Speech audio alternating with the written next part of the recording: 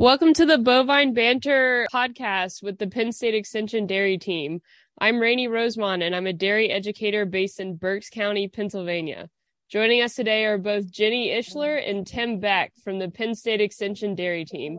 Thanks for being with us today, Jenny and Tim. Before we get started, if y'all could take a second to both introduce yourself and tell us a little bit about your role at Penn State, that would be excellent. Thanks, Rainey, for asking us to participate in this. I've been at Penn State close to 36 years now, and I'm housed out of University Park. And in the past 10 years, I've focused on the whole farm system, which is examining the crops, the cows, and cash. And in addition to extension, I also co-instruct a 400 level class. And over the years, along with my team members, we've done several on-farm research projects. Okay, I'm Tim Beck, and I'm also a dairy business management educator with Penn State Extension. I've worked in Extension for 38 years, the first 8 in the Kansas Extension system, and I got my master's there in ruminant nutrition before coming back to Penn State. I've been doing dairy business management for about 20 years. I have an office in York, and I work very closely with Virginia to focus on profitability of dairies, especially as it relates to the cost of feed and how important it is to having a great income of feed cost for your dairy. Thanks for letting us know a little bit about you and what you do with Penn State. If you're ready to get started, today we're going to be talking about the economics and feeding of small grains on dairy farms. Are y'all ready? Yes, sure. We are. So for question number 1, just to kind of keep us broad before we get into the details, can both of you talk about the small grain species that are typically used for forage in Pennsylvania? From my experience, annual rye or triticale are the most common. However, I did read the Extension Crop Team's 2022 report, where they have also been evaluating annual timothy, barley, and a mixture containing radish, annual rye, and triticale. So I'm assuming that producers across the state are interested in some of these various selections. I'm also seeing some producers who do grow some wheat, barley, or fall oats for forage, and especially the forage oats varieties, not just regular oats. But by far, as Jenny said, rye and triticale are much more common among our dairy producers. The other small grains really don't produce the tonnage that you can get from either rye or triticale. So I really think they're making the right choices there. So when you're planning to incorporate small grains into dairy rations, what can help determine the quality of the forage after harvest? Are there any benefits to cropping a mix of small grains instead of planting all one species? In Pennsylvania, our springs can be so unpredictable with weather, especially with rainfall. I know we talk about milk quality, small grain silage, where we're striving for a low fiber content. However, to me, the most important metric is really dry matter, so that the silage ferments properly in storage. If the material is too high in moisture content, around 72 to 75%, then we're dealing with an undesirable fermentation, and that can cause dry matter intake problems that can lead to indigestion issues. Some of our more experienced producers are raising small grains for silage. We'll broaden the harvest window by planting different species, which I think is a great strategy. And I would say you want to base your harvest strategy on the physiological maturity of the plant if you're going to optimize your fiber content.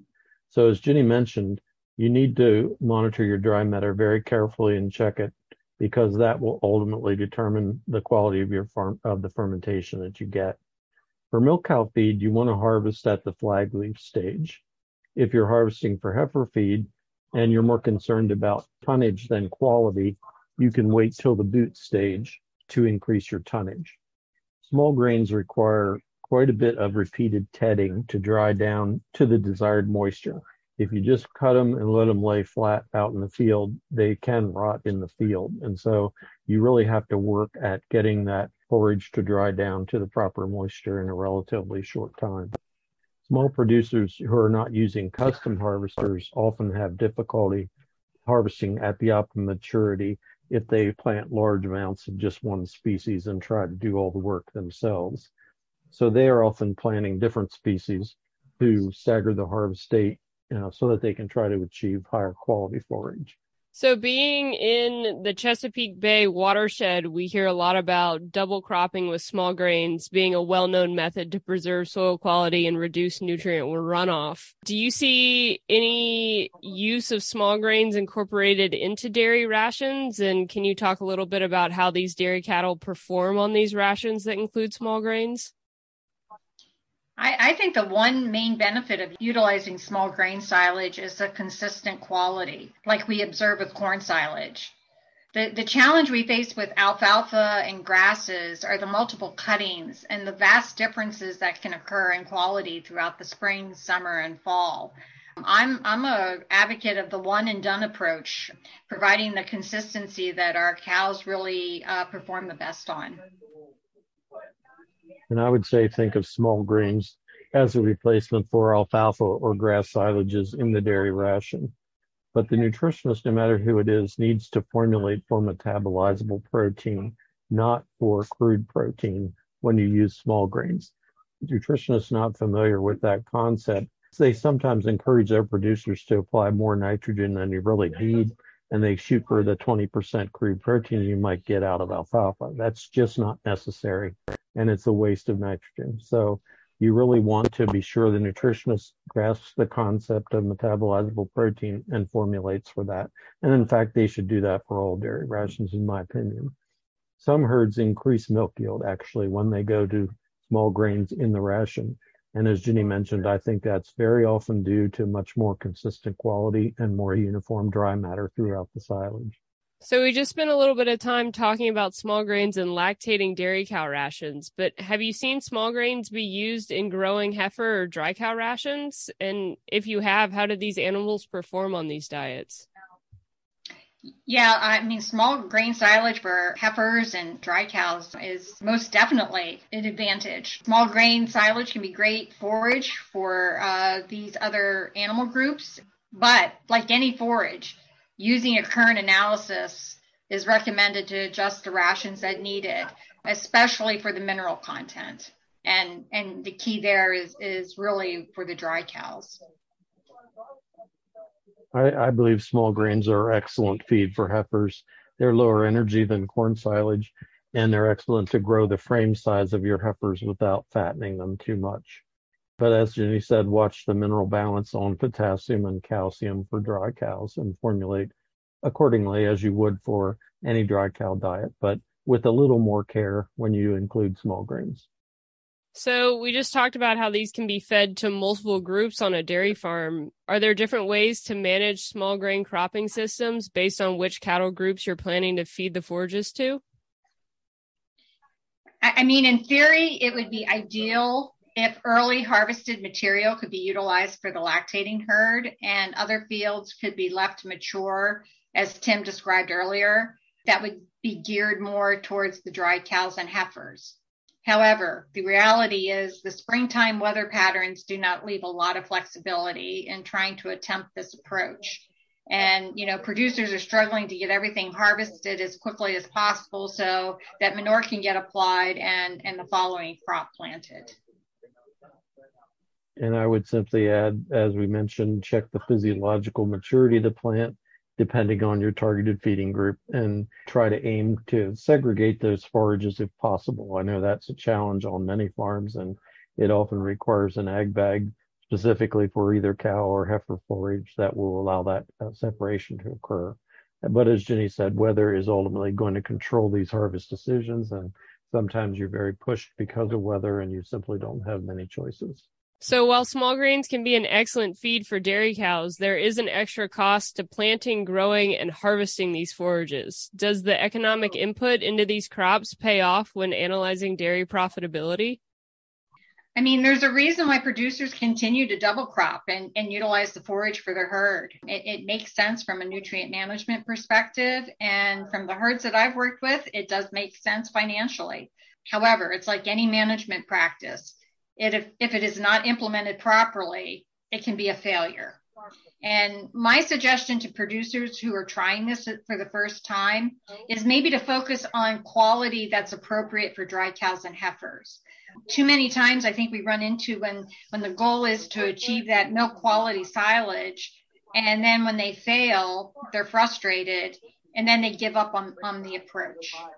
When you look at the economics of it, don't look at the unit cost per ton to produce small grain forages. They may be expensive per ton depending on your yield and your fertility needs, because the added nitrogen and the annual seed costs require some investment for these crops.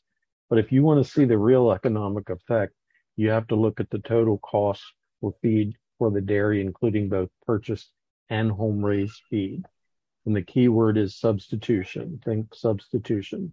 You're freeing up land to grow additional corn grain and produce forages that may replace purchased grass hay. So your big impact comes from converting from purchased corn and purchased grass hay to home-raised small grain silage and home-raised corn. And in Pennsylvania, as Jenny and I have worked with producers over many years now, we see a big difference between the cost to raise home-raised forages and grains compared to the market cost of these feeds. We import a lot of feed into the state, and it raises our costs to pay freight and other charges to get that feed here. But if you use a double cropping approach, as Greg Roth used to say, you could potentially grow 11 tons of dry matter per acre per year when you use a corn silage small grain rotation. And that really beats anything you can grow from a single forage, no matter what you choose.